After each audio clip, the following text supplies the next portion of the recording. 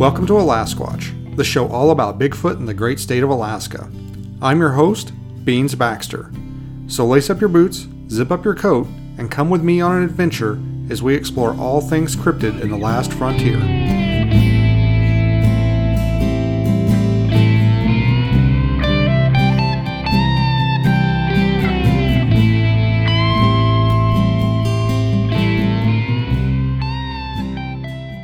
To the special Thanksgiving edition of Alasquatch.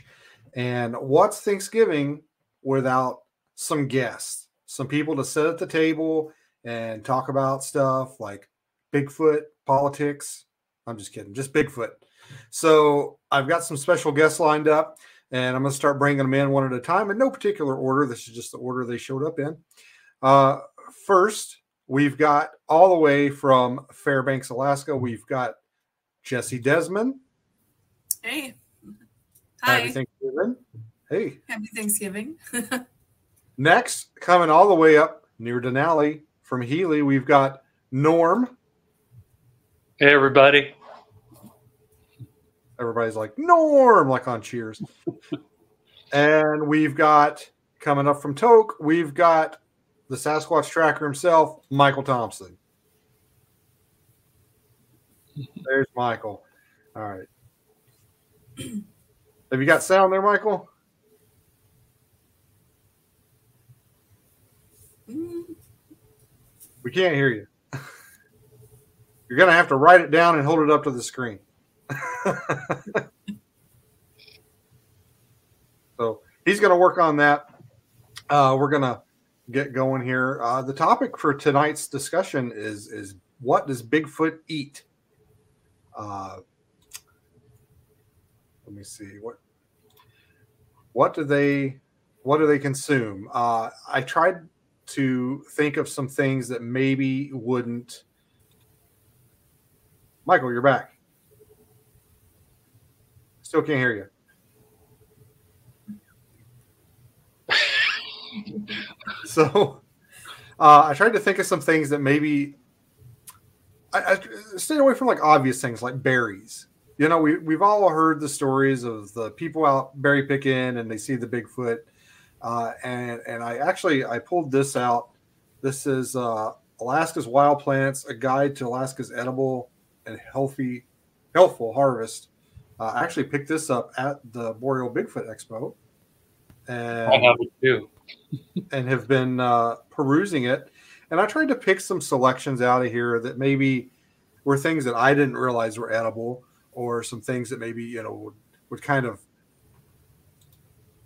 be available to Sasquatch out in the wild. And I thought, man, like what an awesome idea for a Thanksgiving episode.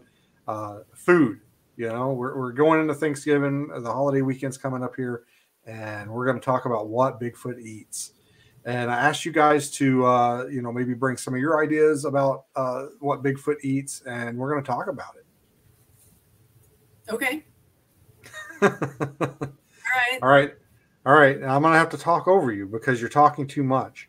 So, you know what the short answer is, Beans? What's that? Do you know what the short answer is? What's that? Whatever he wants? Sasquatch eats whatever he wants. Yep, I've heard that before. Michael, you got sound over there yet?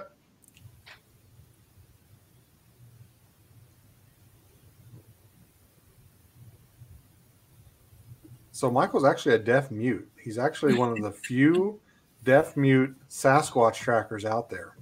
So he specializes in audio. Yeah. Don't make fun of him because he's overcoming adversity to follow his dream. So the book, the Alaska, and I need to give a disclaimer before we start shouting out plants that people can eat.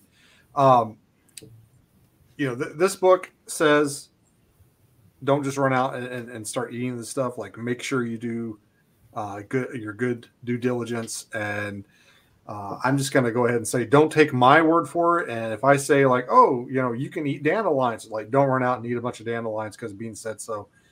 You need to research and follow more credible avenues of wild plant preparation than myself.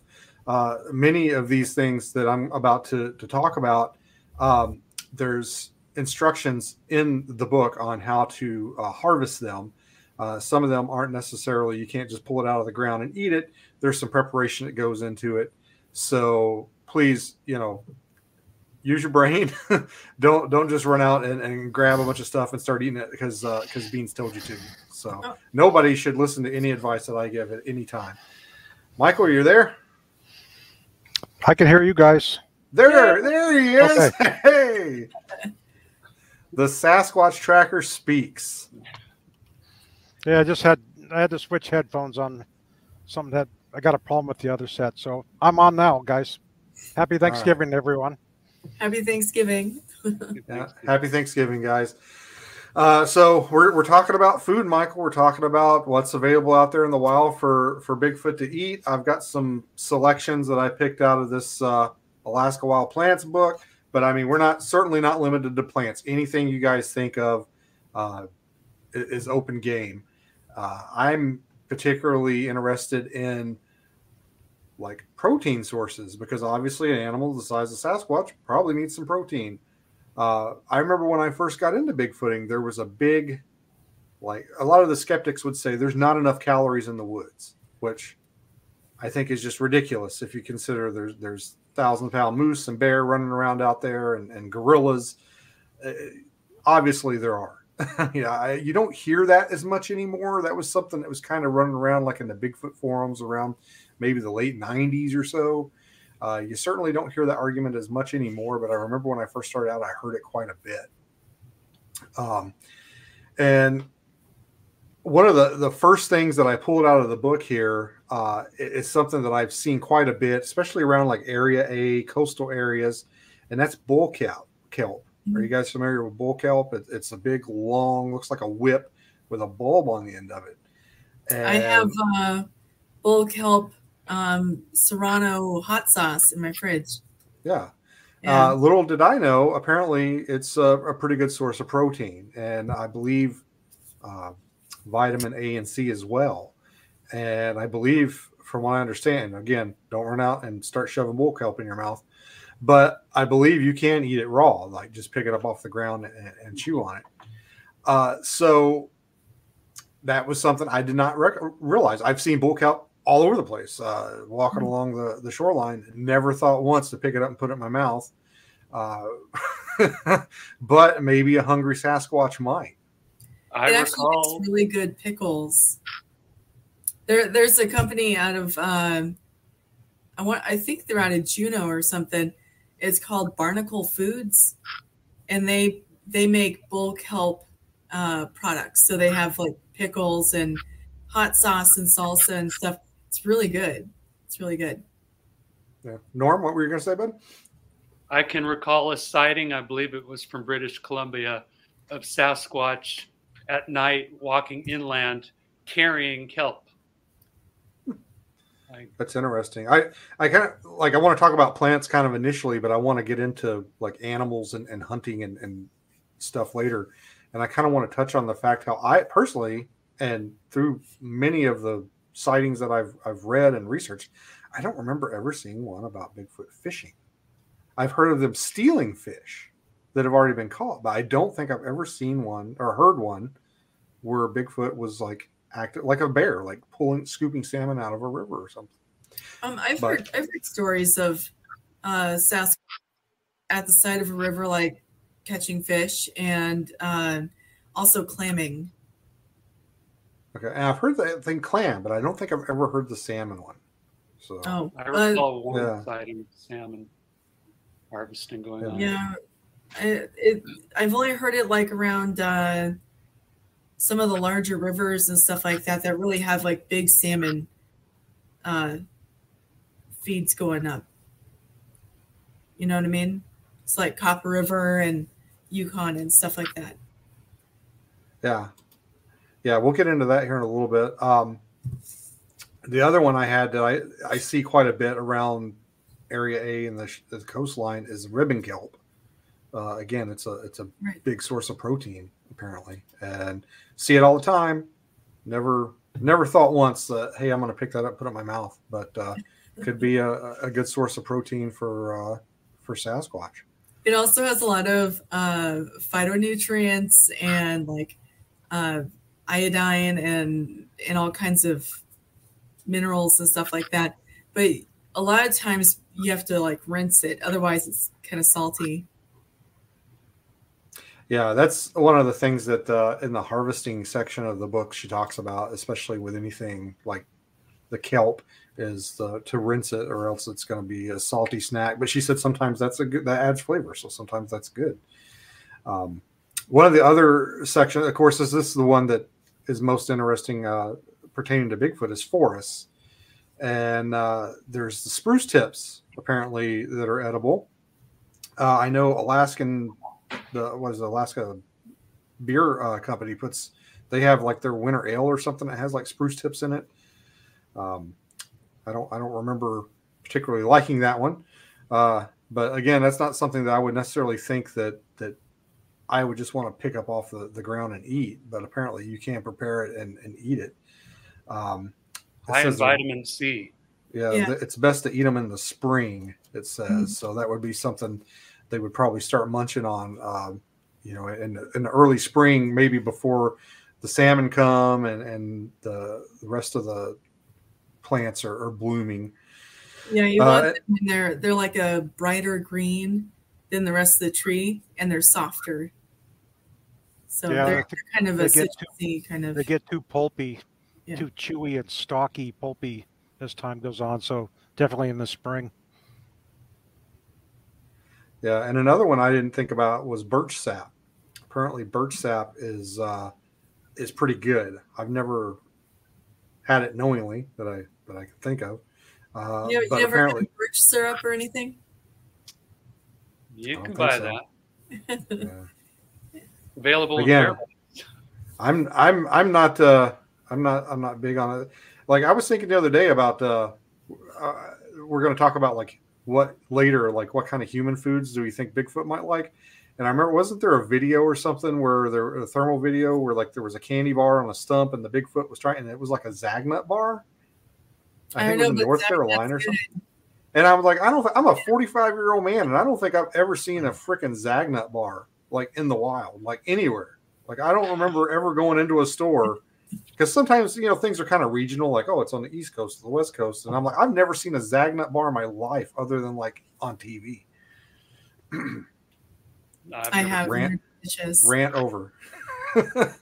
I'm gonna get if you go to my website and look at my about page, it has my address on there. People are going to start sending me Zagnut bars from them. You'll be sponsored by Zagnut. Bigfoot's favorite candy bar. Yeah. Another one, this is high in vitamin C, is cottonwood buds, which I had no idea. And this was a big surprise for me. Devil's Club. Yeah. I've heard you can eat that. We don't really get Devil's Club so much up around Fairbanks, I don't think. Well, I've got a shitload of it here. Yeah. I'll send you some. Apparently you have to peel the shoots before you can eat it because it's all prickly. Yeah. But I was just like, that stuff is everywhere here. I mean, I can't walk into my backyard past the tree line without getting snagged on it. It's thick here. But I would have never thought that Devil's Club was on the menu for anybody other than maybe some bugs or something, because it's so prickly. If you don't know what Devil's Club is, like Google it. It's very pointy. Everything's pointy about it. The leaves are pointy, the stalks are pointy, and there's a funny scene, and I think it's the outtakes from In Search of the Port Chatham Hairy Man, where Steven's like standing and he reaches out to like steady himself and he grabs a stalk of Devil's Club and he's like, oh. Yeah, every hiker does it eventually. What about fireweed and chiming bells? I have fireweed on here. Yes. I don't have chiming. What are chiming bells? Chiming bells, little blue flowers. They're very good in the spring, like fireweed.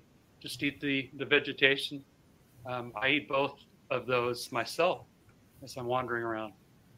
Yeah, if it's in the book, I probably saw it and was like, I don't know what that is, and just kept going. Might be under Mertensia. I could be wrong. And what I do have on here is pushki. Pushki? Yeah, cow parsnip. Oh, okay. Yeah, it's kind of like devil's club. I had never really dealt with it before.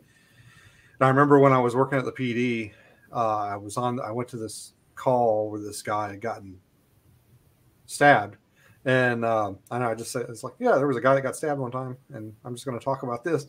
And we were looking for the knife, and it was in a campground, like a wooded area, and it was summer, so I'm like wearing short sleeves. I got like my baton out, and I'm like beating through this tall grass looking for this knife that we think got tossed in this field. And I get back to the police department, and I look down, and I've got like these red dots all over my arms, and I'm like, what the hell? Like, am I going to die? What is this? And the dispatcher's like, you got into some pushki. And I'm like, what is pushki, and why is it doing this to me? It didn't itch. It just like, I just had these red blotches all over my arms. And that was my first experience with pushki, but apparently it's called cow parsnip, and it's a lot like devil's club. And if you touch it, it's going to get you. It didn't make me itch, but I've heard it makes other people itch. I'm not really susceptible to poison ivy either. Like, I've never had a reaction to it. And apparently, much like devil's club, you have to peel the stalk, and it's like the inner part, I guess, that's edible that you can eat. And again, don't run out and just shove pushki in your mouth. There's like some preparation, some research that needs to be done. So don't take my word for it. But again, that's something that could easily, like a Bigfoot that lives in the woods and is living off the land. That's something that they could easily probably incorporate into their diet. Stinging nettles? Go ahead. I saw nettles in the book, but I didn't include them. But yeah, that's another one I think that's something that's wouldn't come to mind easily when you were thinking about edible plants. Well, we have quite a few like mushrooms up here as well.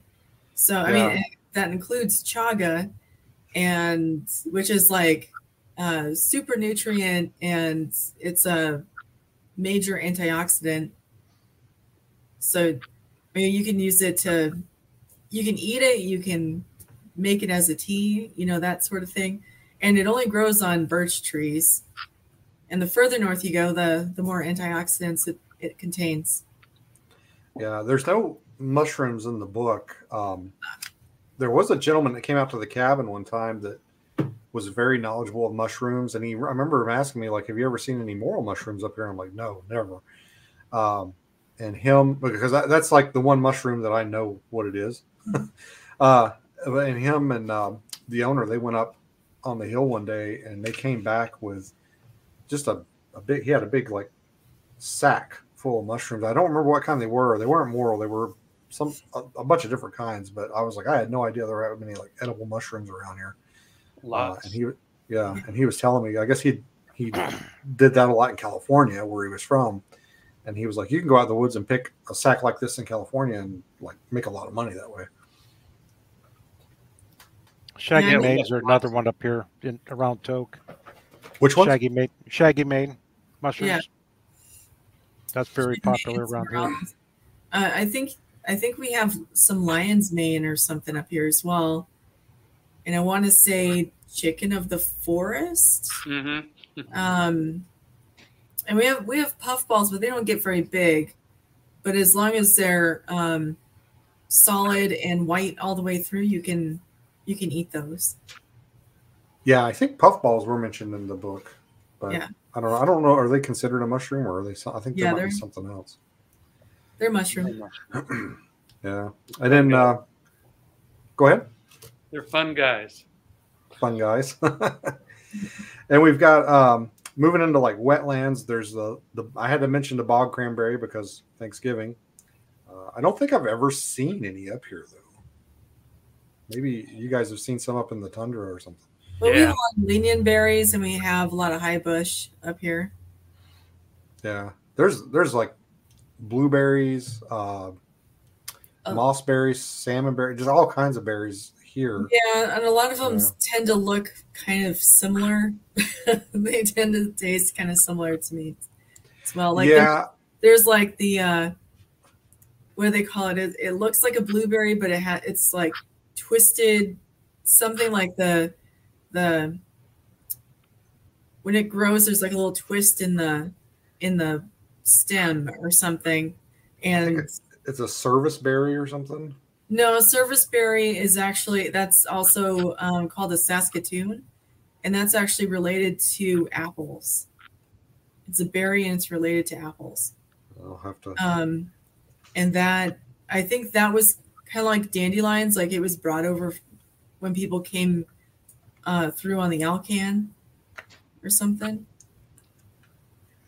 Yeah, there's a ton of berries up here, and that's why I didn't really mention any of them, because there's just so many, and there's so many stories about Bigfoot being seen by berry pickers and other people. Yeah. So I was like, we'll talk about something maybe a little different. And then there's mare's tail, which I have seen and never thought about it being edible. That's a hold on. Jesse is very knowledgeable. Yeah. That's a terrible pun. And then you've got dandelion, which I think most people know is probably edible. My dogs love dandelions; they eat the shit out of those things. Oh. My dad made dandelion wine. Yeah. I don't remember. I was never like young enough to drink it. I'm sure he probably gave me a taste. I don't remember anything about it, but he was big into wine making there for a while, and he had this corner of the room, and it looked like a freaking laboratory with like milk jugs and stoppers with like tubes coming out of them, and one of his big projects was dandelion wine. And then we've got clovers, which, I mean, they're clovers, they're everywhere. Mm-hmm. And the American plantain, which is a super versatile plant. You can chew it, make a poultice out of it. You can eat it. It's everywhere. I didn't think it was up here, and I saw a video on it, and I started looking for it, and I'm like, yeah, it is up here. It's kind of actually everywhere. It's even here in my yard. It's probably in your lawn. Yeah. And that's it about as far as I have for like plants. If you guys have anything else plant related, now's the time to bring it up. You know, we have a lot of herbs and stuff that grow naturally. You know, we have all these like new distilleries and breweries, and I think there's a couple wineries and stuff in the state too. But I don't know why no one's making absinthe, because we have naturally growing wormwood up here. I don't think Bigfoot's going to want to chew on something really super bitter like wormwood, but you never know. I think it can get rid of parasites or something like that. And we have Labrador tea that grows around. They might want to consume something like that at some point. We have, I don't know if our willow has the same medicinal qualities as like some other varieties. Because I know that sometimes there's like aspirin qualities associated with willow.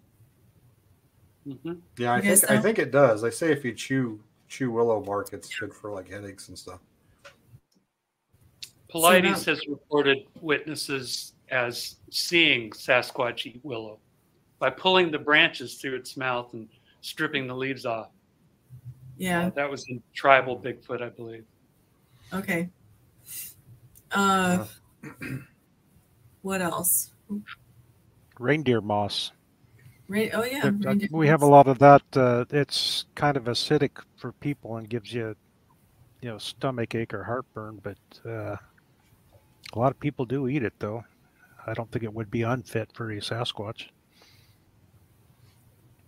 Yeah, well, that's the thing too. Like, we don't know anything about how their digestive system works. They might be able to eat things that we certainly can't. There's lots of animals out there that can eat things that we can't. Yeah, we always tend to think that, because Sasquatch is, described as so human-like, that we always think that they would have the same kind of a digestive system or, same reactions to plants and taste buds and things like that as we do. But you're right, Beans. It could be totally opposite. Yeah, I tend to think that I think they're basically, they'll eat whatever's available. They're like a predator of opportunity if they have to be, scavenger of opportunity if they have to be. But I think they subsist mainly on probably vegetation, with the occasional kill, with a carcass or whatever they can get their hands on. But I think they can survive just fine, probably without a ton of hunting. Like I said, especially in the coastal areas where you have the bull kelp, stuff like that can add extra protein. I think they could probably get by with maybe only, having to kill just enough to get by. Although, Norm, you were saying something the other day about how there was like a moratorium on, was it sheep hunting, and the numbers never rose. Like Yeah, in Denali National Park. Denali National Park was actually formed in response to market hunting, wiping out sheep and, to a lesser extent, caribou populations in the park. But it was formed in, I believe, 1917, and the Dall sheep never recovered. They've just stayed low population-wise since then, which I find interesting. I can't explain it adequately. Yeah, if there's nothing actively hunting, well, I mean, I guess there are things hunting them, bear and wolves probably, but without the added stress of people coming in and hunting them, you think the numbers would rise somewhat. You would think. So I often wonder about that. Still on the vegetable topic, out of the two piles of scat I found that I suspect were Sasquatch, one was filled with fibrous material. I checked it, I knocked it apart a little bit, expecting hair, but it was fibers, like little fibers of willow or twigs or something in it, although it was shaped in a very human-like way. So I suspect in that case that whatever it was definitely working on fibrous material, maybe inner bark of willow or aspens even. I'm not sure. Yeah. Well, I've heard more than one account of the running the branch through the lips and peeling the leaves and stuff off. There's a gentleman on, I think, the Boggy Creek Monster, the small town monster documentary on Boggy Creek. He mentions that. I believe it's mentioned in the William Rowe encounter. Yes. Yeah, it was. And I've always wondered, in those instances where people see them do that, are they tearing the branch off and doing that, or are they just pulling the branch over and doing that? Because I would think if some people were walking around and they looked down and they saw a bunch of branches laying on the ground with no leaves on them, that would probably be something they would notice. But if you saw it on a tree, you'd probably just think, well, it's probably a moose or something. Well, the one case I read recently in Polites, it had actually torn the branch off of the bush or shrub. So I think that's something we should look for. I think that would be an interesting sign to find. There you go. That's something I've never really thought about before until now. That's something that probably we should start keeping our eyes out for. And we've got somebody else at the door here. We got to go see who it is. We got another Thanksgiving guest here. Who could it be? Oh, it's Heidi. So another plant that Sasquatch might be willing to eat is cattails. As long as you know how to eat them. Yes, that's actually in the book as well as cattails. I think I knew they were edible though. I've never actually had them myself. Yeah, I think the tubers and the flowering part. I think they're both edible. But I think you have to get it at the right time of the season. Otherwise, it'll just like you can. Yeah, but apparently you can use those as tinder as well. Yeah. So, yeah, that's interesting. I think maybe, hopefully, Norm, we've planted that seed in some people's heads to look for some sticks with all the leaves gnawed off or chewed off. It always struck me, the guy in the Boggy Creek documentary, he called it skinning the cat. I don't know why he said that, but he's just because he puts it in there and just pulls the leaves off. But Yeah, that's something I've never really thought to look out for, is to like look for limbed, or I guess leaved limbs. Yep.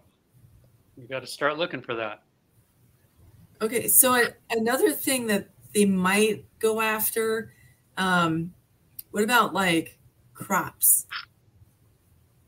Like Crops? I mean, that's not something that grows naturally up here, but we do have some farming communities up here, and I know up here locally in Fairbanks, there was a Sasquatch that was sighted years ago, going like collecting food and stuff out of Calypso Farms' crop of whatever they were growing. That they kind of have like a general garden kind of crop, and then they sell it the farmers markets and stuff.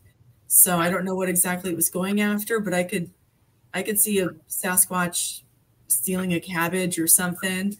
Yeah. Well, and they put a lot of grain and cover crops up here too. So yeah. Well, and you've heard like how moose eat like pumpkins and stuff when people leave them out.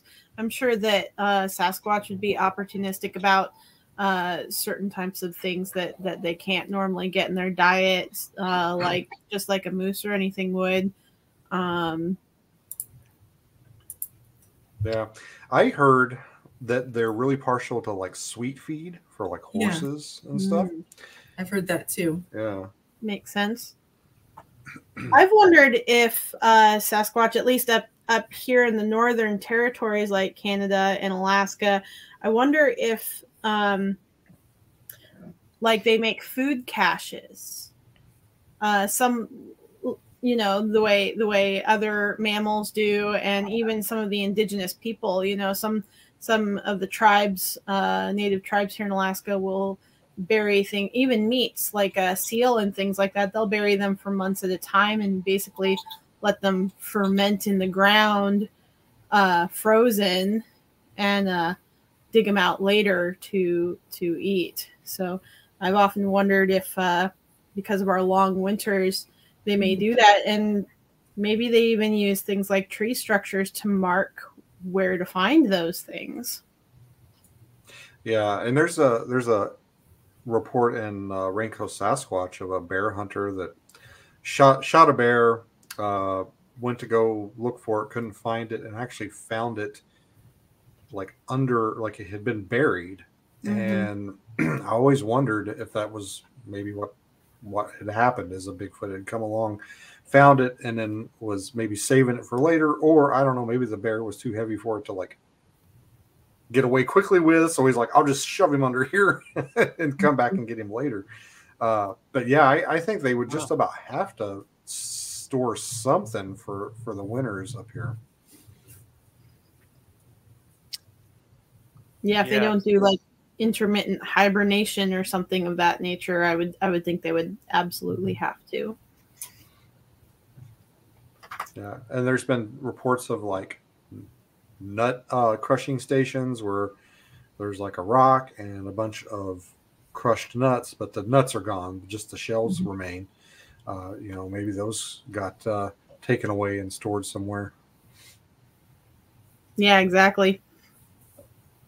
And crustaceans, things like that, you know, or clams, you know, things like that out on the coast, in the coastal areas like Cordova and Valdez and you know, kind of down in those areas. I would think that they would store those away too, probably as it got colder. Yeah, I think they probably have to have some, maybe not a huge cave full of food, but probably something to get them through the winter. And that might be also, I think, probably the time when they rely more on hunting and killing and is in wintertime, when they don't have the natural resources like vegetation and stuff around. Yep. Or the beach. Yeah, the beach is a good year-round source of food. Yeah.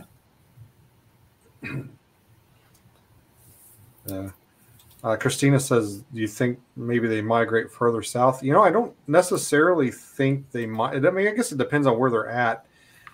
I particularly don't think that they migrate, especially near the coast. I mean, where are they going to go?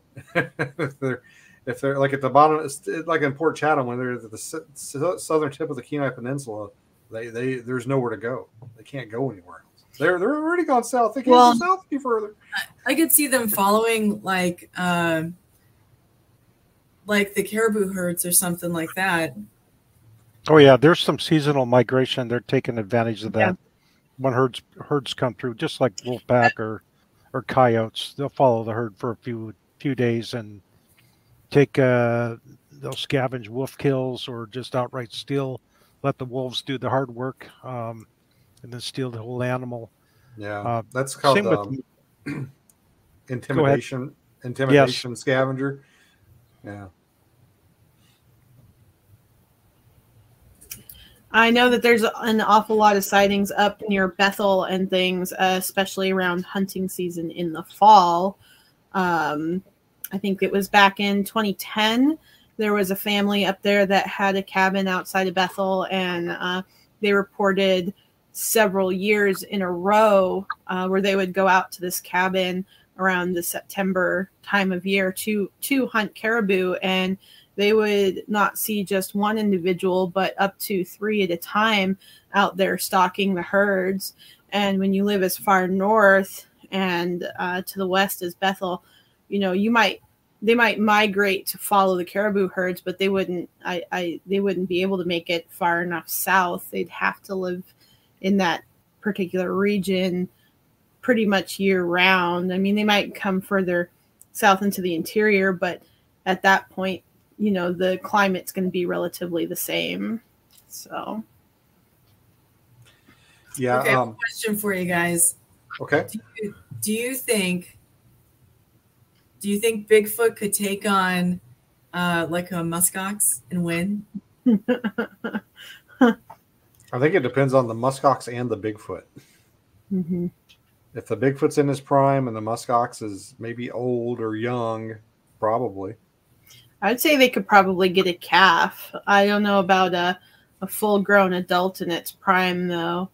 I actually just went to the muskox farm down in Matsu Valley this summer, and the males down there, they liked to show off for the crowd. They were waiting until people weren't looking, and then they would charge and butt their heads against those steel fences, and the whole fence would rattle like it was gonna fall over. So I guess for anyone that's listening, like muskox are primarily found in like the western part of the state, so we don't really have them in Fairbanks or anything like that, unless they're at like the muskox. Like we have the LARS station, Large Animal Research Station, that has muskox, and I think Anchorage has something similar to that. Yeah, we saw one after the first Boreal Bigfoot Expo when Adam and Steven and I drove up to Dead Horse. On the way back, we actually saw one on the side of the road, and Adam almost got emotional because that was what he wanted to see. He wanted to see a muskox, and we just happened to see one, and he got out, and we got some good video of it, and he almost had a little British tear in his eye. He was like, "Oh, I wanted to see one, and there it is." But, wow, cool. So we got a question: how many calories do you think the hairy man needs to ingest every day? Probably not as many as you would think. I guess it kind of depends on their activity levels. I was hoping I could Google something and find like well, bears have an average of like 5,000 calories a day, and of course bears up here can eat probably 4 times as much as that when they are stocking up for winter, with the salmon and everything. So if you're comparing, like, say, to a black bear, I would say it's probably a similar calorie intake. I agree to that. I was just going to guess and say 4,000 easily. I was just looking. I found for a bison, it said that the average is about 10,000 a day. Red Grossinger tackles that directly in his book. And I can't recall what he said. I think it was somewhere around 9,000 calories for an adult male. And I would estimate for a full-grown male, 10,000 up to 20,000 in the winter, where you have to be burning calories all the time to stay warm. It's just my guess. So what do we know? Yeah. Especially if they're in the areas where it gets 40 below for days or weeks at a time. Yeah. Heidi, I wanted to ask you, we were talking about it before you were here, and I was telling the guys, the panel here, I was like, I don't think I've ever had a sighting report where they talked about Bigfoot fishing or pulling fish out of water. I've heard them stealing fish that were already caught from fish camps and stuff and drying racks and all kinds of stuff like that. But I don't think I've ever had a report or read a report where somebody saw them pulling salmon out of a stream or something. Well, actually, this isn't in Alaska. This was in the Midwest, but one of the reports that I had collected while I was living in the area was a gentleman was out catfishing at night, and he was pulling his boat back up to his boat slip, and he had seen an individual on the shore, and he said it was wading in the water, acting like it was trying to catch fish in the water when he saw it. That particular individual happened to be a white individual, which was one of the more unique sighting encounters that I've gathered from down there. But up here...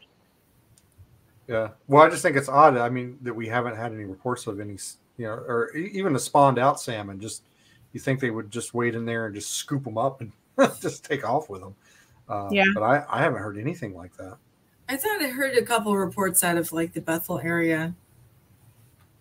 Well, and I have heard of them like, There was some people inquiring this summer in regards to sightings of them taking fish out of fish wheels, which I guess would constitute stealing them, but they were scooping them out of fish wheels on the river. So, sure, fish wheels, nets. Mm-hmm. They love to take other people's fish, stringers. Yeah. So what we've deduced here is that Bigfoot is a crappy fisherman, and he can only catch fish that people already caught for him. And yet they're so territorial when fisher people come into their area. They tend to get more pissed off at them than they do about hunters. Which is well, and I also wonder if it might also have to do that they don't want to. I mean, wherever there's going to be thick fish runs, there's probably a large population of bear active in the area, and we've actually talked before about how bear and Sasquatch possibly avoid one another because they're both basically like apex predators. They leave each other alone unless absolutely provoked. Maybe they just cut out the middleman and eat the bear after it eats the fish. There's a few reports of that. Well, think about it. Maybe they just maybe they don't want us fishing because they want the bears to fatten up and eat all that fish, and then in the winter, that's the wintertime snack. They'll go find the bear den and eat the bear while it's hibernating. Mm-hmm. Well, and I wonder if Sasquatch up here, I would think that they would possibly predate on things like porcupine and beaver and things like that. Things that kind of have slightly rich and fatty meats to them, might be fairly easy for them to catch compared to us, and things like that. I hear that porcupine meat is actually quite good. I've never had it myself, but yeah, I think they probably do eat porcupine. I I mean, if they've got the opposable thumbs for it, I mean, they can probably manipulate it to a point where they can get in there without getting poked too bad. I mean, all they got to do is whop him with a log or something, and then turn him over and get to the meaty parts. Mm-hmm. Hey, Ryan. Go ahead, Norm. I was just saying hello to Ryan. I saw he had a comment about the calories. Cliff had an interesting story in his presentation at one of the Bigfoot conferences I saw him speak at, and he said there were this happened in two separate locations, very far, like one in the Midwest, one on maybe the East Coast or something, and they had found in two separate places mice or little rodents wrapped up in like a leaf ball, almost like I don't know, like a little snack or something. And it was in two different places, two separate occasions. Right. And he actually had pictures of one of them, and I thought that was interesting. Like, is that maybe he's saving it for later? Is that like a little cache there? He's going to wrap this in a leaf and save it for later. Is that some kind of preservation technique or something? I don't know. Appetizers by Sasquatch. Yeah. Well, there were those couple of interesting kills out. I think that was in Delta Junction area, Jesse. That were the moose kills, where it was just the head and the spinal cords, and they were laid side by side, kind of in an odd way. And I have wondered if Sasquatch might have areas where they basically strip the bodies of whatever their kills are and then leave the carcasses behind like that. Yeah, I've kind of wondered about that myself. I would say that they'd probably do that with like caribou, because caribou's a little lighter, and they travel in huge numbers. They're probably easier to capture, whereas a moose is a lot bigger. And I don't know if I had a choice between going up against a moose and a caribou, I'd probably go up against caribou myself. Yeah. They're a little less dangerous, I think. Well, and that was the year that we had all that snow dump on us, and the moose were gathering in like record-sized herd numbers because they just had nowhere to go, and a lot of moose were starving because they couldn't get enough food. But I would imagine if Bigfoot did hunt big game like that, they would probably be opportunistic and pick out the sickly ones, or wait for calving season and picking off newborns. I think big. Oh, I think Jesse froze up. Of here, and I don't know. We have like rabbits and stuff like that up here too. Smaller animals that might be easier to catch. Yeah. Yeah, I've heard of a few encounters where they were seen like picking rock, like on a hillside or something, like digging through rocks looking for voles or they do that with ground squirrels too. Yeah, ground squirrels and marmots, they'll dig for those. And ptarmigan are stupid birds. You could probably throw a rock at one and kill it because it just freezes, it just stands there. So yeah, same with grouse. Grouse are not the brightest. Yeah, their function in life is to be a food source for other animals. That's why they're easy. That's why they're easy to kill.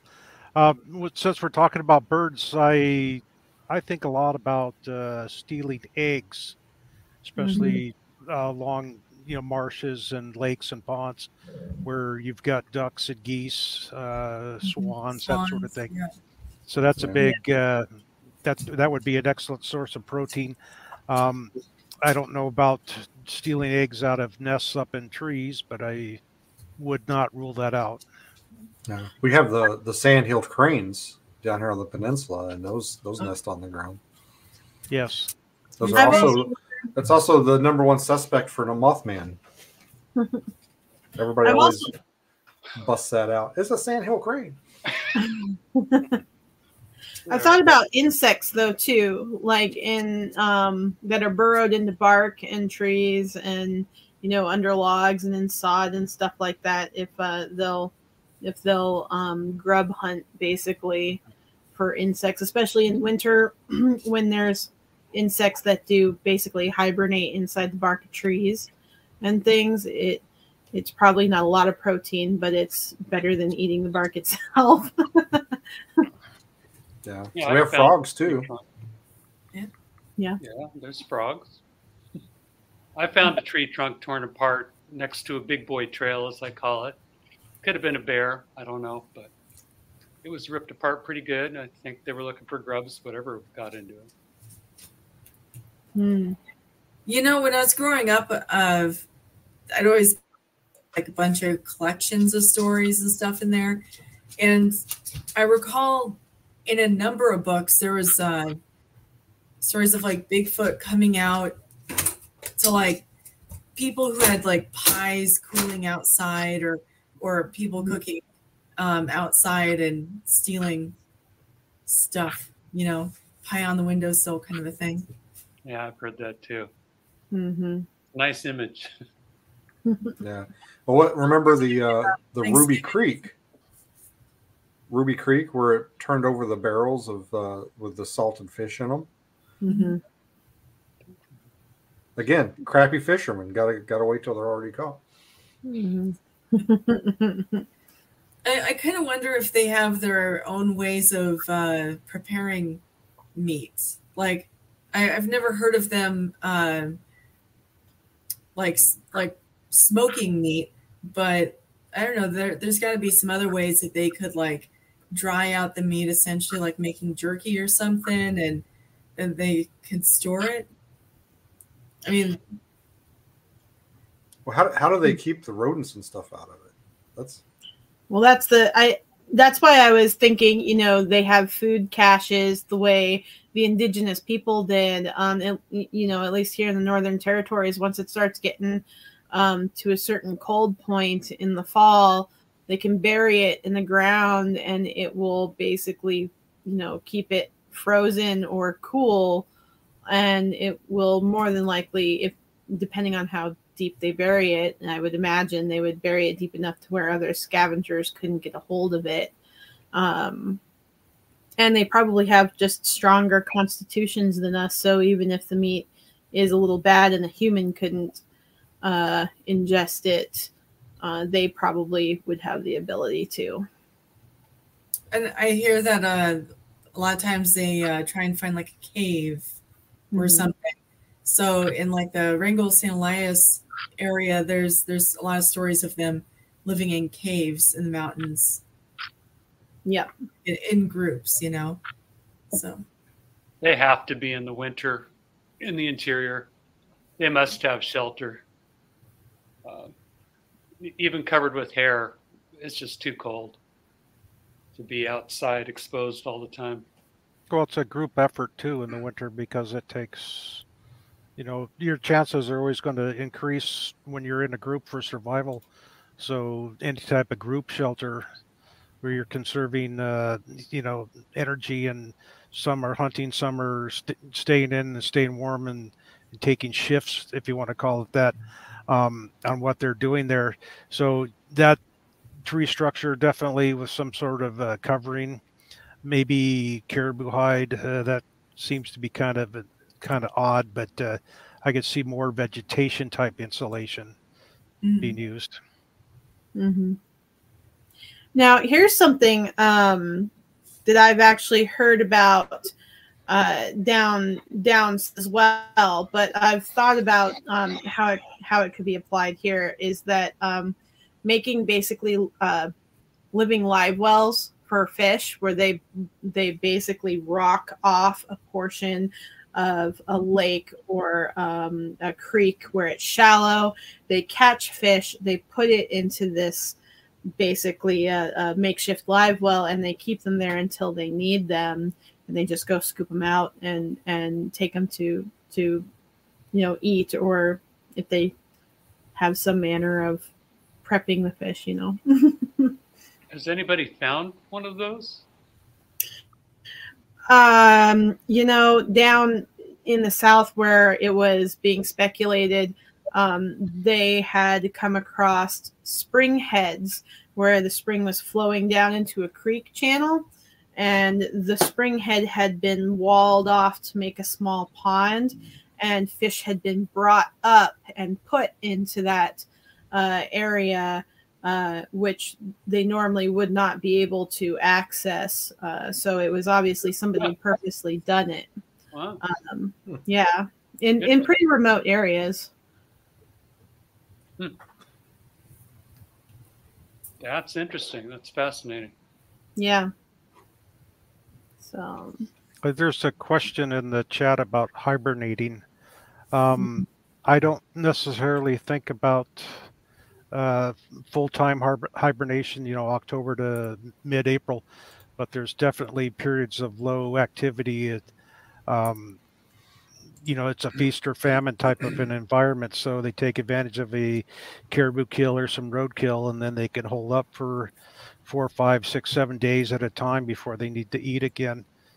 So there's not necessarily a true hibernation, but maybe more like a torpor, like a 3 or 4 day type of hibernation, or not necessarily sleeping, but low activity. I'll put it that way. Mm-hmm. Yeah. There's a report out of Iliamna where a gentleman saw one, and he described it as having a pot belly.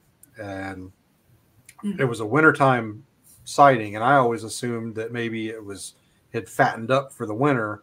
But somebody else mentioned, like, well, maybe it was pregnant, and I guess that's a possibility too.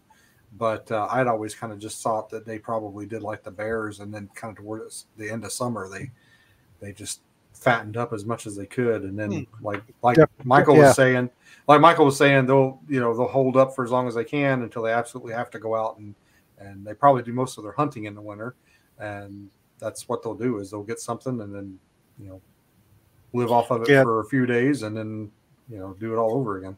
Well, and if you think like cows and horses and other animals that are kind of herd type animals, they kind of have a sixth sense about when bad weather is coming, and like they'll turn their back to the rain, or they'll lay down in the rain, or they'll seek shelter if there's a bad thunderstorm coming.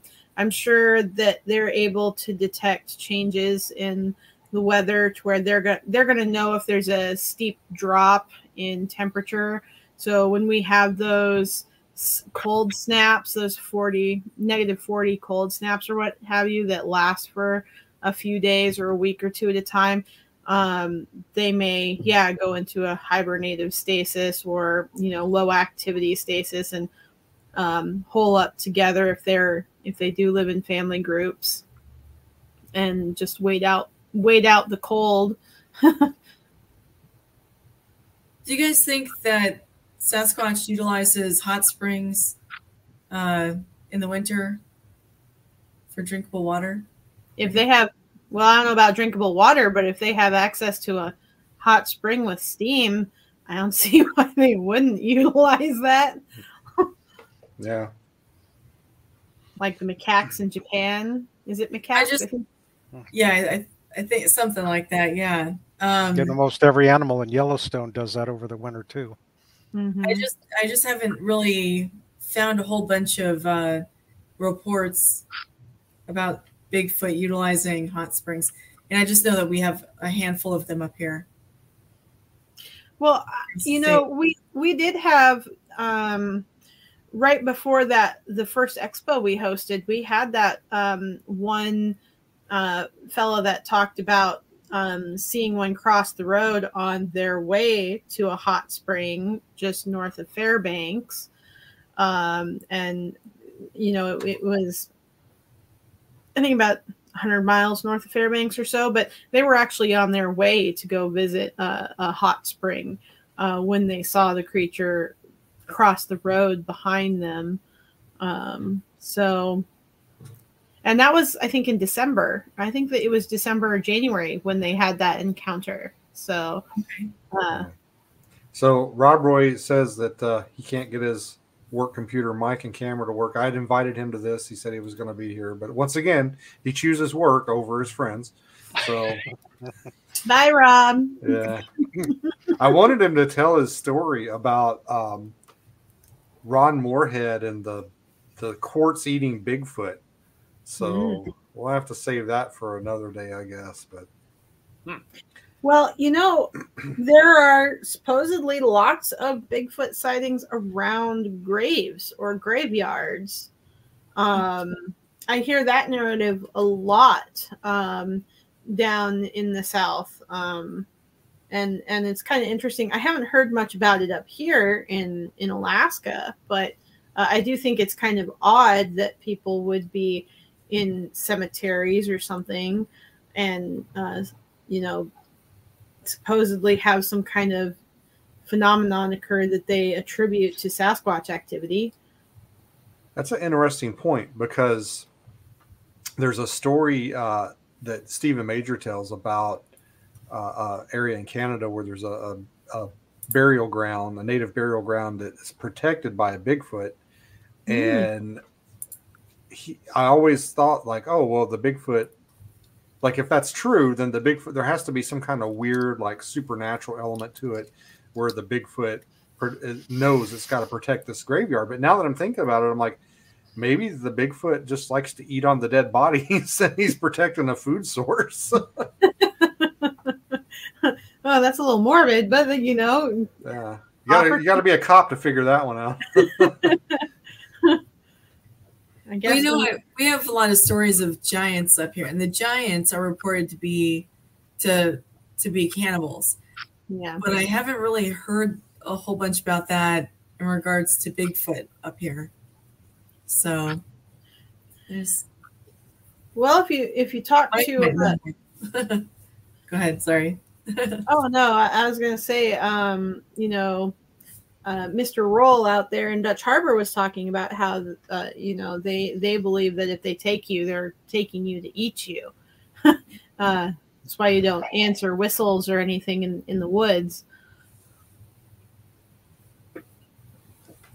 Yeah, I've always thought that for the most part, they leave us alone. But if they're really, unless we really screw up, like any other animal, if you get around them and they're young or a food source, or if they're really old and having a hard time feeding themselves, then maybe they might decide to mess with humans. But I never really thought like that they could maybe get into a cemetery or something and eat dead people. This took a dark turn. What's on the surface of the cemetery? The people leave flowers and things like that. Yeah. So when I think of the cemetery thing, it's the easy access to vegetation. It's left as memorials. The flowers and the wreaths and things like that. Well, what about things like if they need high protein sources? I see Boondock Nomad in the chat talking about how they're massive creatures. They need to have that continual protein source through the winter. What if they take advantage of the opportunity of other animals that are hibernating, like bear? And bear, when they're denning and hibernating in the winter, they're also having their cubs at that point in time as well. There's also beaver in their beaver lodges will hole up inside their lodges, and those could be potentially fairly easy targets for a predator that is looking for a large protein source. Well, at the same time, we're assuming they need a lot of protein. They might be like protein camels, and they may only need a little bit of protein every once in a while. We're assuming their metabolism. Yeah, I do have a hard time seeing them as like hard grass eaters. Most animals that survive more strictly on a grass and grains diet have to have multiple stomachs or a specialized digestive system for that. Like if you look at the panda, for example, that eats strictly bamboo, they actually get very little nutrition from their food, even though it's very odd that they've specifically evolved to eat that, but their digestive system is very inefficient because they can't glean a lot of nutrients out of it. So I think they would absolutely have to at least, be omnivorous. And the ones up here, I would think would have to probably have a higher protein diet than those in the South for the winter. Yeah, I mean, it could be we're not even like hit. It could be something like they eat vegetation 99% of the time, and then they only, like, during a full moon, a hunter's moon, do they actually like go out and hunt and get protein. So they may only eat protein, every once in a while. Yeah. I don't know if that's really how it would be. The animals that really feast primarily on just plants, like koalas or something, or sloths, they don't move very fast. And Bigfoot is not a slow creature from what we've been able to gather from sightings and stuff. They move pretty well for being a big creature. So I think they would have to have a higher protein content to their diet, proteins and fats. If you look at things like, for example, deer that are in Scotland, some of the deer have been known to eat birds and bird eggs because the grasses on the moorlands there are so poor in nutrition that they actually have to eat deer or bird eggs to add extra protein into their system. So that has been observed in deer there. So I'll do you one better, Heidi. The Body Farm in Tennessee, they've caught deer on the trail cams there eating dead human bodies.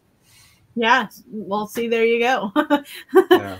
So if a deer has to resort to that kind of thing, I would think that something as large as a Sasquatch is going to absolutely need to have some kind of meat factored into their diet. Hunter-gatherer societies, starting at the equator, they're very heavy on vegetative matter, but the further north you go, the larger and larger the component of animal foods. And you look at our own Inuit. Before we showed up, they were pretty much just carnivores. Yeah, berries in the summer, but I would think the Alaskan interior boreal Bigfoot, particularly in winter, is almost exclusively a carnivore. Mm-hmm. And being selective on what they're eating, not just having the hind quarter or front quarter, but eating organ meat that's nutrient dense. So they're going to go for that first because it's more bang for the buck right there, and then the other things with hauling back the back straps and things like that, of course. Mm-hmm. And they probably also go after marrow. Yes, definitely, because they find crushed bones. So, yep. Yeah, I've heard several accounts of people finding kill sites where the bones were like snapped open and some were missing the marrow. Yeah. Yep. It's a delicacy, a treat. So as far as hunting goes, I mean, do you think they're pretty much just like WWF hands-on, or do you think they try to utilize some primitive tool use, like throwing rocks, or maybe using a large log or stick or something to either hit an animal or to trip it up? I've actually wondered about some of the stranger tree structures that have been found, if they possibly use tree structures as perhaps a type of ambushing tool or trap, where they could herd maybe a caribou individual or a deer or something into a trap where it's kind of corralled or cornered in and easier for them to actually get a hold of and take down. I've actually been watching some of the shows that have come up here more recently on the networks, and they're finding odd tree structures where limbs are kind of balanced on other tree stumps. And to me, they look like, honestly, they look like pine marten snare traps without a snare attached to it. But it's kind of what they remind me of. So. Rob's with us. Hey, can you guys hear me? From the world famous Bigfoot Art Gallery, we have Rob Roy Menzies. I made it. God, I was having problems setting up my microphone, and my camera weren't working, but I finally got it. Hey, while you're here, since you're here, I was telling these guys, I was like, I wanted you to come on and tell us about the quartz eating Bigfoot. If you could just touch on that real quick. The what? The quartz eating Bigfoot and Ron Morgan's story. Quartz eating. Yes. I heard through another person that a witness watched a family or a couple Bigfoots eating quartz. The mineral? Yeah, like a rock, like actually gnawing on it. And which makes no sense to me. See, I've wondered, like, were they eating it or did they just put it? Because I've wondered sometimes that Bigfoot will carry around rocks in their mouth because they don't have pockets. And I think like chimpanzees and some gorillas have been known to like store things in their mouth. Isn't quartz like this one of the second hardest stones out there or something? It has a real high density number, right? Like it's hard, like not as hard as diamonds. I don't know how they'd be able to eat it, I guess is what I'm saying. Well, maybe they were less trying to eat it as they were like sucking on it. Like what if the quartz was embedded in other types of rock that has other types of mineral? Because a lot of times quartz is bonded with other stones and minerals, in the ground. Yeah, like a salt lick, exactly. Even the lichen on the stones, I would think. Yeah, too. That's a good point, Michael. Yeah. Oh wow, I'm hearing like echoes or something. Oh. No, we're not hearing anything on our end. It's just you, me? Rob. It's just you. Just leave. Where's my? I just get a sign up. Well, we thought we were going to have Michael do that earlier. He didn't have any audio at all. Now. Yeah, silica from the quartz rock. Yeah, that's a great point, December. Yeah, things like that. There are other minerals that they might not get from other parts of their diet that they might, I don't know, find on a rock. Geese have been known to swallow stones to actually help them digest food in their stomachs, harder food in their stomachs and things like that.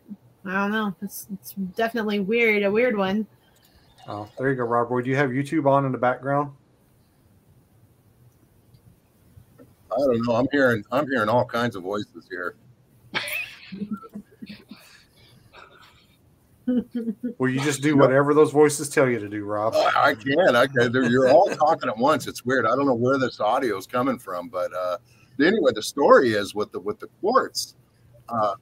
Mr. Ron Moorhead came in here, and I told him about that, and he said that sounds about right because gold is a conductive conduit, and something to do with that, something to do with the energy in the gold. So. That was from Moorhead. Interesting. Yeah, kind of interesting. But that's something weird I heard. I don't know. That's one of those, it's quantum. It's like in all the movies now, it used to be everything was like DNA or everything was nuclear there for a while. Like all the monsters were nuclear and then they were DNA or not DNA. Yeah, it was DNA. Like all the monsters and the creatures were created through DNA. And now it's all going to be, now it's quantum. Quantum's the big unknown. So it's all quantum. Yeah. Ron fell right into it. He thought it all made sense. The actual chewing on or eating or chewing or sucking on a piece of quartz with gold. He said, oh, that actually makes sense. Well, there's well, I'm glad it makes sense to him. But anyway. Well, there's an interesting thing when you are iron deficient. Yeah. You can actually get a craving for eating dirt. It actually happened to my aunt once. She had an unbelievable craving to eat dirt, and she couldn't understand why. She went to the doctors and was diagnosed as being iron deficient. And when you suffer iron deficiencies and things, you'll start craving things that will help, bring that into your body, and you can, derive iron from dirt. So maybe, maybe it's if they're lacking a certain type of thing that they need, in their body. I mean, at least it was dirt and not blood. People use like colloidal. Yeah, I don't know. Maybe it's something along the lines of that. But according to Ron knows all about the energy and all the gold and the trees and the Bigfoot's energy. He likes to hide in the trees. He had some interesting theories, but it was kind of funny about that granite with the quartz. I don't know about that, but I'll be right back. How about the rest of you guys? Any of you out there seen a Matanuska Batman? Not a Matanuska Batman. Well, I had a guy come in here and say that he saw one. He didn't call it a Batman, but he said the face looked like a bat. And I just did a little illustration of it just based on what he told me. But that was the newest thing. That was kind of fun. It was actually kind of fun to draw. But. I noticed it looks like it's got the face of a vampire bat. Was that what he described to you? Or because some bats have like a snout? Well, yeah. See, I had that King Kong mask in my gallery, and I pointed at that. And I said, "You mean a bat like with that kind of nose?" And he said, "Yeah, but it had ears." He said it had short ears. And I almost said, was it a dog man? But no, he said it had the face of a bat. How big was it? Legs of a dog, covered in fur, only about 6 feet tall. But he and another hunter, he was hunting moose, claimed that this thing walked out from the other side of the river onto the beach, saw him, and turned around and walked back in the tree line. So, I don't know. That was a new one for me. I wanted to ask everybody, I think I've asked everybody but you so far, have you heard any reports of Bigfoot fishing, like pulling fish out of the water? Pulling fish out of the water. Not stealing other people's fish, but pulling a fishing Bigfoot, a Bigfoot pulling fish out of the water. I think I swear I've read stories of that. I can't really recall, but it seems like I've heard of them pulling fish out and eating them. But are you thinking about the one that was in Saxman, Rob Roy? I don't know. Dr. Alley had it. He talked about eating fish. Okay. Yeah. Because I honestly can't recall one of them pulling fish. I mean, there was one about them pulling specifically fish out of a trap, fish off of drying racks, fish, out of fish camp, fish that have already been caught. Basically, I cannot recall a story where they have been caught fishing, pulling their own fish out of the water. Maybe they just steal the fish. Who knows? The general consensus is they're crappy fishermen. Maybe they are. Well, isn't that the story of why the natives stopped dealing with Bigfoot back then, the natives, because they started, instead of trading fish, they started stealing the fish. I've heard that. And then they start stealing the women and the children. It's a slippery slope. Began their demise of being hunted down. So, I don't know. Your Batman story of the Matsu area kind of reminds me of something weird that I had seen here in Fairbanks that I thought looked like a Mothman. Oh, wow. When I was working at Michael's Arts and Crafts, I was one of the managers there at the store, and it was close to Christmas time. And the closer to Christmas you get, the later they stay open. So it was like 11:30 at night, and it was really dark out. And I was the last person there. I had waited for a girl to get her ride home before I left, and it had just started snowing. And I was pulling up to the four-way light to pull out of the parking lot there at the mall, and across the street is another parking lot with another mall. And as I was turning onto the street, I noticed that there was a figure on top of one of the one-way signs in the parking lot. And it looked like a person standing straight up, and it was an all-black silhouette. He was kind of hunched over, and it looked like, an average-sized person. I wouldn't say it was 6 feet or anything, but it was an average sized human like silhouette.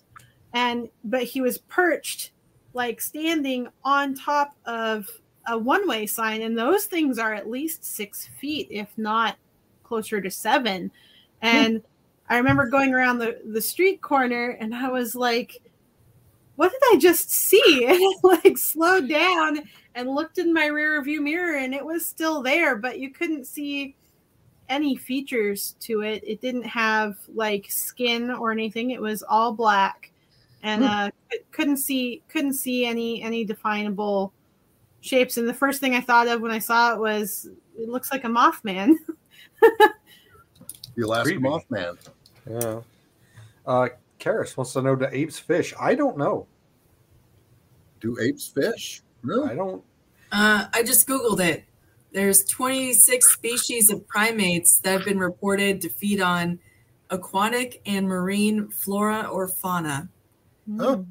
So I know gorillas do it. Gorillas don't spend a lot of time around water. They don't even drink a lot of water. They get all their water from their vegetation that they eat. But those are gorillas, inland gorillas, anyway. Where would they buy their fishing poles anyway? I know. If there's a Bigfoot out there that's fishing without a license, I guarantee you there's a wildlife trooper that's trying to give him a ticket. I have heard. So what's up with the chef hat, Beans? Are you cooking tonight? No, it's the theme of the episode. It's the Thanksgiving episode, so we're talking about what Bigfoot eats. Thanksgiving. Ah, okay. Yeah. I thought you maybe just got a new hat. It looks good on you. I was surprised because I was like, well, I'll try it on and see how it looks, and I'm probably not going to wear it. And I put it on. I was like, all right, it's not that bad. Wow. Well, it's good to see everybody. I didn't think I'd make it, but I figured out it was all in my settings. I had to do a bunch of stuff on my computer, but this thing is kind of my standby machine, but it works pretty good. But I figured it out, even though I probably missed all the conversations. Missed a lot of it.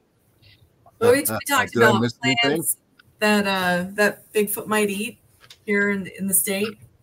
So, yeah, that's one of the things that I miss, because all the Bigfoot podcasts now are all like encounters and scary stories, and there's not hardly any podcasts out there anymore. If you guys ever listen to old school Bigfoot, the Bigfoot Show with Brian Brown and Scott Harriet and Paul. And those guys would sit around basically and just talk about stuff like this for hours. They would always devolve into a PG film argument, but there were some really good conversations in there where they would just talk about like, well, what do they eat? How do they, survive and stuff like that. And there's some really excellent conversations. And anymore, like everything's just, like Cletus, is like, I saw a Bigfoot over there and he was huge and he tried to eat me. And that's like every single Bigfoot podcast out there now. There's hardly any like just discussion of like grounded, serious scientific discussion about how they survive. Well, and I would be interested to talk to some people that have said that they found scat that they have thought could be Sasquatch scat, because whatever the contents are could tell you what they're feeding on in that area. Well, Rod Roy and I found a pretty interesting scat last summer, or was it summer before last? I don't even remember. It was last summer, and it had seeds in it, but man, it was weird. It looked I remember that's what Rob Boy said. He's like, "That's human," and I was like, "It can't be. It looks human." I don't know. Well, tell us more about it. Why do you say it looked human? Oh, geez. Well, I mean, I guess you could say it looked. My dog has pooped like that before, but it looked more like a human turd. Versus it was round. It was round. I mean, and long. It was probably about that big around. And cross section. And it was long. And I want to say very healthy too. It actually had striations in it, like you could see where it had been pushed out. We've got pictures of it. I'll see if I can dig them up and send them to you. Yeah, that sounds a lot like what I saw that had the fiber in it. Yeah, well, this had seeds. I couldn't tell you what kind of seeds, but it definitely had seeds in it. I don't remember. I think there was hair in it too, wasn't there? Yeah, well, I mean, it was human enough. We actually went back to the cabin and asked, the other guys if they happened to go to the bathroom up there, just so, Beans isn't carrying around a turd in his pocket. Yeah. It was in my backpack, not my pocket. Oh, that's right. Sorry. It was in a bag. Yes, but it did look unusual. I mean, it didn't look like other animal turds out there. So, where was it? What was the setting? It was on a game trail, and it was kind of on one of the game trails. Yeah, I've got. There's a video. I'll send it to you, Norm. There's a video of us actually finding it, and you can actually. It's pretty cool because I'm filming when Rob Roy sees it for the first time. I'm like, hey, come over here and look at this. And I've got his like raw reaction. It's pretty good because he's like, oh, that's human, or that looks human. It kind of did. That sounds but, like you got to make sure. You don't know. The guys are out there. Everybody's hiking around. You don't know. Someone's going to, have to go to the bathroom. Somebody's got IBS. I bet there wasn't any toilet paper or wads of leaves or anything laying around. No, there wasn't any of that. Yeah, that doesn't sound like a human did that in the middle of a trail. Yeah, I don't know. I don't know. I think you threw it away, didn't you, Beans? So I was going to try and send it off, and I couldn't find anybody that wanted to take it, and I eventually got rid. I should have frozen it, but I had it stored in a tote on my porch, and I kept getting nervous that it was going to start smelling, so I threw it away. Mm-hmm. Yeah, I don't know how I guess I don't know. You could have smashed it flat and stuck it in an envelope.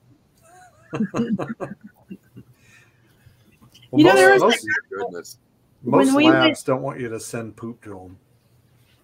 When we went to that area out off the Denali Highway, that guy was talking about how his brother said he was feeding a Sasquatch watermelon on the creek side. Yeah. Oh, wow. Oh, yeah, I forgot about that. Mm-hmm. Yeah. I remember that. Yeah. Yeah, he said Sasquatch. Yeah, he said he'd been feeding it, I think, for a few weeks. Wow. He would leave it on a rock next to this creek that came down their property. They had apparently just bought the property, and his brother was kind of out there clearing the land and had seen this creature down by the river at one point. So he left watermelon out there for it, and he started leaving it out there for him on a regular basis until he couldn't have watermelon anymore because of how remote the area was. And I don't know if winter hit and he couldn't get out there, or if he was snowed in or something. So yeah, that's got to be something that would probably blow a Sasquatch's mind up here, because I don't think there's any water. There's no watermelon in Alaska, is there? Unless someone grows it in a hothouse. Well, I know somebody who does in a greenhouse. Yeah. I mean, if they're also, there's high bush cranberry out there and blueberry and raspberry. So, watermelon is a much more subtle, sweet flavor. But it definitely would be a different kind of texture, for their palate for sure. Well, given their penchant for berries and for sweet feed. It seems like Bigfoot does have a bit of a sweet tooth. Mm-hmm. Well, Bobo always said that Bigfoot likes donuts. He'd always leave donuts, on Finding Bigfoot. Interesting. Who doesn't like donuts? That's what we need to do. We need to get into a habituation situation where we're like giving them donuts and sweet feed and all kinds of till the Bigfoot gets diabetes and then he gets slow enough that overweight enough he can't move and we can catch him. I'll bring my bag of. You got the boxes of cereal in a tree. I've heard that before too. Well, you missed the discussion on the Zagnut bar. There's a gentleman, I can't remember. There's a thermal footage out there somewhere of a Bigfoot reaching over like a stump or something, and there's a candy bar up there. And for some reason I thought it was a Zagnut bar. Maybe it was another kind of candy bar. But I was telling these guys, like, in 45 years, I've never seen a freaking Zagnut bar like in a store. Like, I've never seen one in real life. Well, here Michael's used to carry it. Wow. Yeah, I wouldn't doubt it. I like Zagnut, but I blame Beetlejuice for that. So yeah. Yeah, well, that's the first place I ever saw one. I didn't think it was a real thing. I thought it was just something they did for the movie. And apparently they're a real candy bar, but I've never seen one. There's a Bigfoot out there somewhere that has tasted a Zagnut bar, living in the woods and, pooping on the ground. And here I am, living in the cradle of civilization, and I've never tasted a Zagnut bar.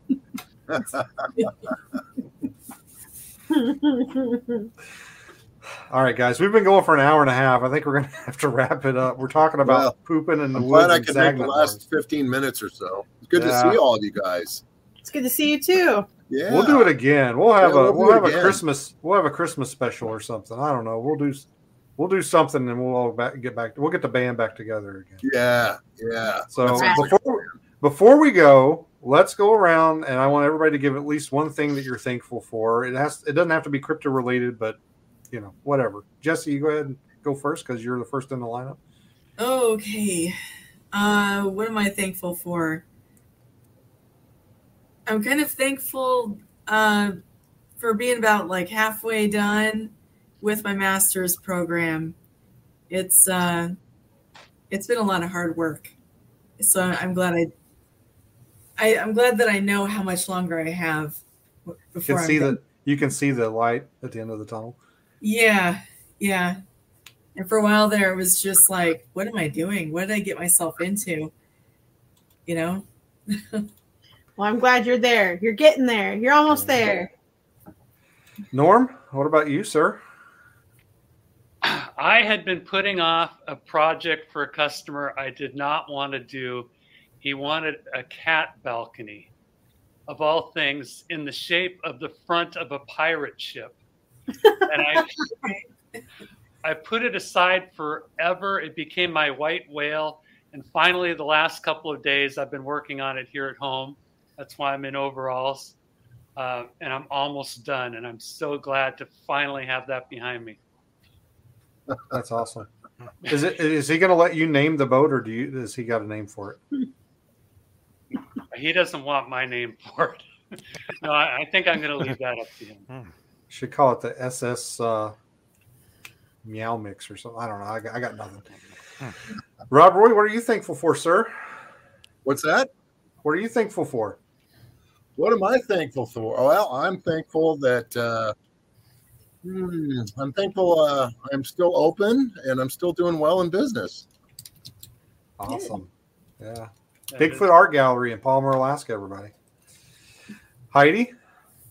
It's been really busy. It's been really busy. Actually, today was busier than I thought it would be. But it keeps me out of trouble. That's all I can say. I'm thankful that I finally have some free time carved out. A lot of my summer projects have come to a conclusion, and I'm getting ready to work on a new project, which is starting my own YouTube channel in regards to high strangeness and not just cryptids. There'll be some UFO and some paranormal things that don't really have what I would consider an in the box type of category. It's just a high strangeness thing that occurs. And so I'm getting ready to start putting those out, and I'm thankful to be able to do that finally. Yay. Yeah. I've thought about doing like a true crime, like law enforcement podcast, but I don't think the internet's ready for that yet. Michael, what about you, sir? No major health problems this year, so continued good health. Family, friends, I'm in a good job, making a lot of money for what I do. I've got the appropriate amount of responsibility that corresponds to the pay, so I'm really thankful for that. Thankful that I got most of my chore list done before it snowed and turned into this below zero, although I need to cut some more firewood, but that's kind of always an ongoing thing. Just thankful that we can have little discussions like this and just good friends. Nice. So I'm going to go. I was thinking as you guys were going, I was like, I should have went first because somebody's going to say what I'm going to say, but nobody did. So I'm actually thankful for the Boreal Bigfoot Research Group and all you guys. I love our little chat group. And ladies and gentlemen, I just told these guys yesterday, like, hey, I'm going to do a podcast tomorrow night. You guys want to be on? And look who all showed up. I mean, that's pretty good considering the short notice and the lack of planning on my part. So I think this one person from the group. Yeah. And I think it turned out great. We had a great discussion. I think this video is going to do really well. I think people are going to find it really interesting. I'm going to go back and listen to it again, I think. So thank you guys so much for being here. And I appreciate everybody that watched. Head over to the Alasquatchpodcast.com website. You can pick up a little something for your friends that are interested in Bigfoot, some Christmas gifts. We're going to have a Black Friday sale, so be sure and swing over there and check out what's going on. Rob, you having a Black Friday sale? Oh, yeah. Well, every day is a Black Friday sale here. All right. Anybody? So Heidi, do you have your channel name or anything? Somebody was asking for a sublink. You're just putting it together. The channel is going to be called the Preternaturalist. But I don't have it set up yet. It will be set up by the end of the year. I'm still getting my programming and stuff set up on my computer for that. So once I do have it ready, I will be posting it on my Facebook page, in the Bigfoot Facebook groups, the UFO Facebook groups that are all on Alaska by state. So you can check for it there, and probably even the Bigfoot Expo website. I might post it up there too. So. Jesse, you got anything you want to promote? Books, anything like that? No, not really. I mean, I have some stuff that I'm working on or whatever, but it's all just little side projects that aren't done yet. I do. If you want to get something of mine, you can go onto Amazon and pick up my book. It's called Saucers of the North. It's a history of UFOs in Alaskan airspace. It's a good book. I've sold out. I got to buy some more. So, yeah. Or you could go to Rob Roy's shop, and he sometimes has copies there. Yeah, I think he said he needs some more. Them out. People love that book. Good. Yeah.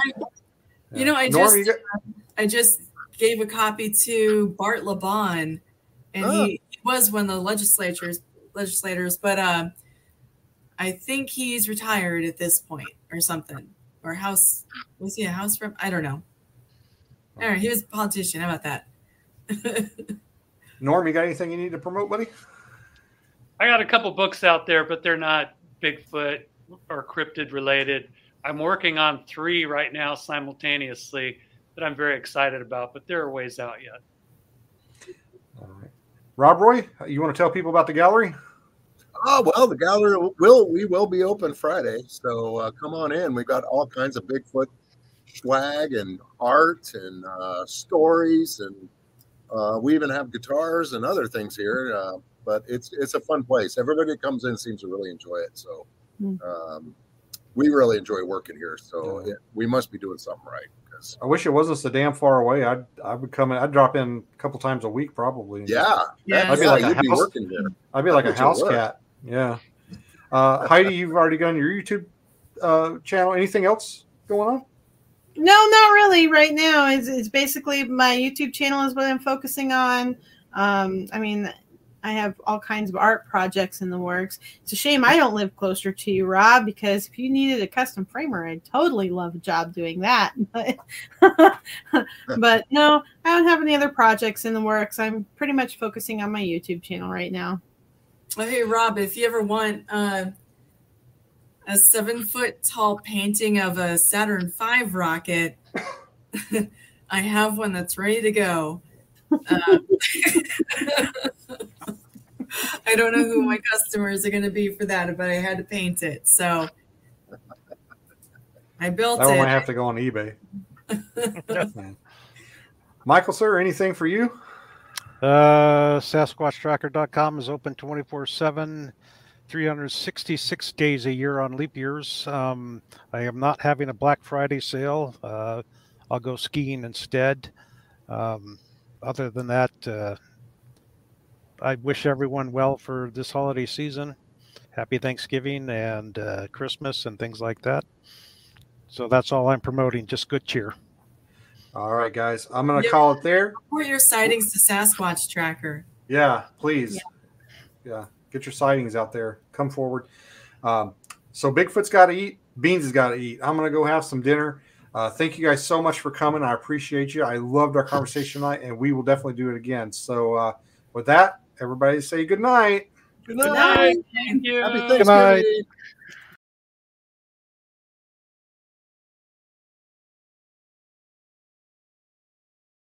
night.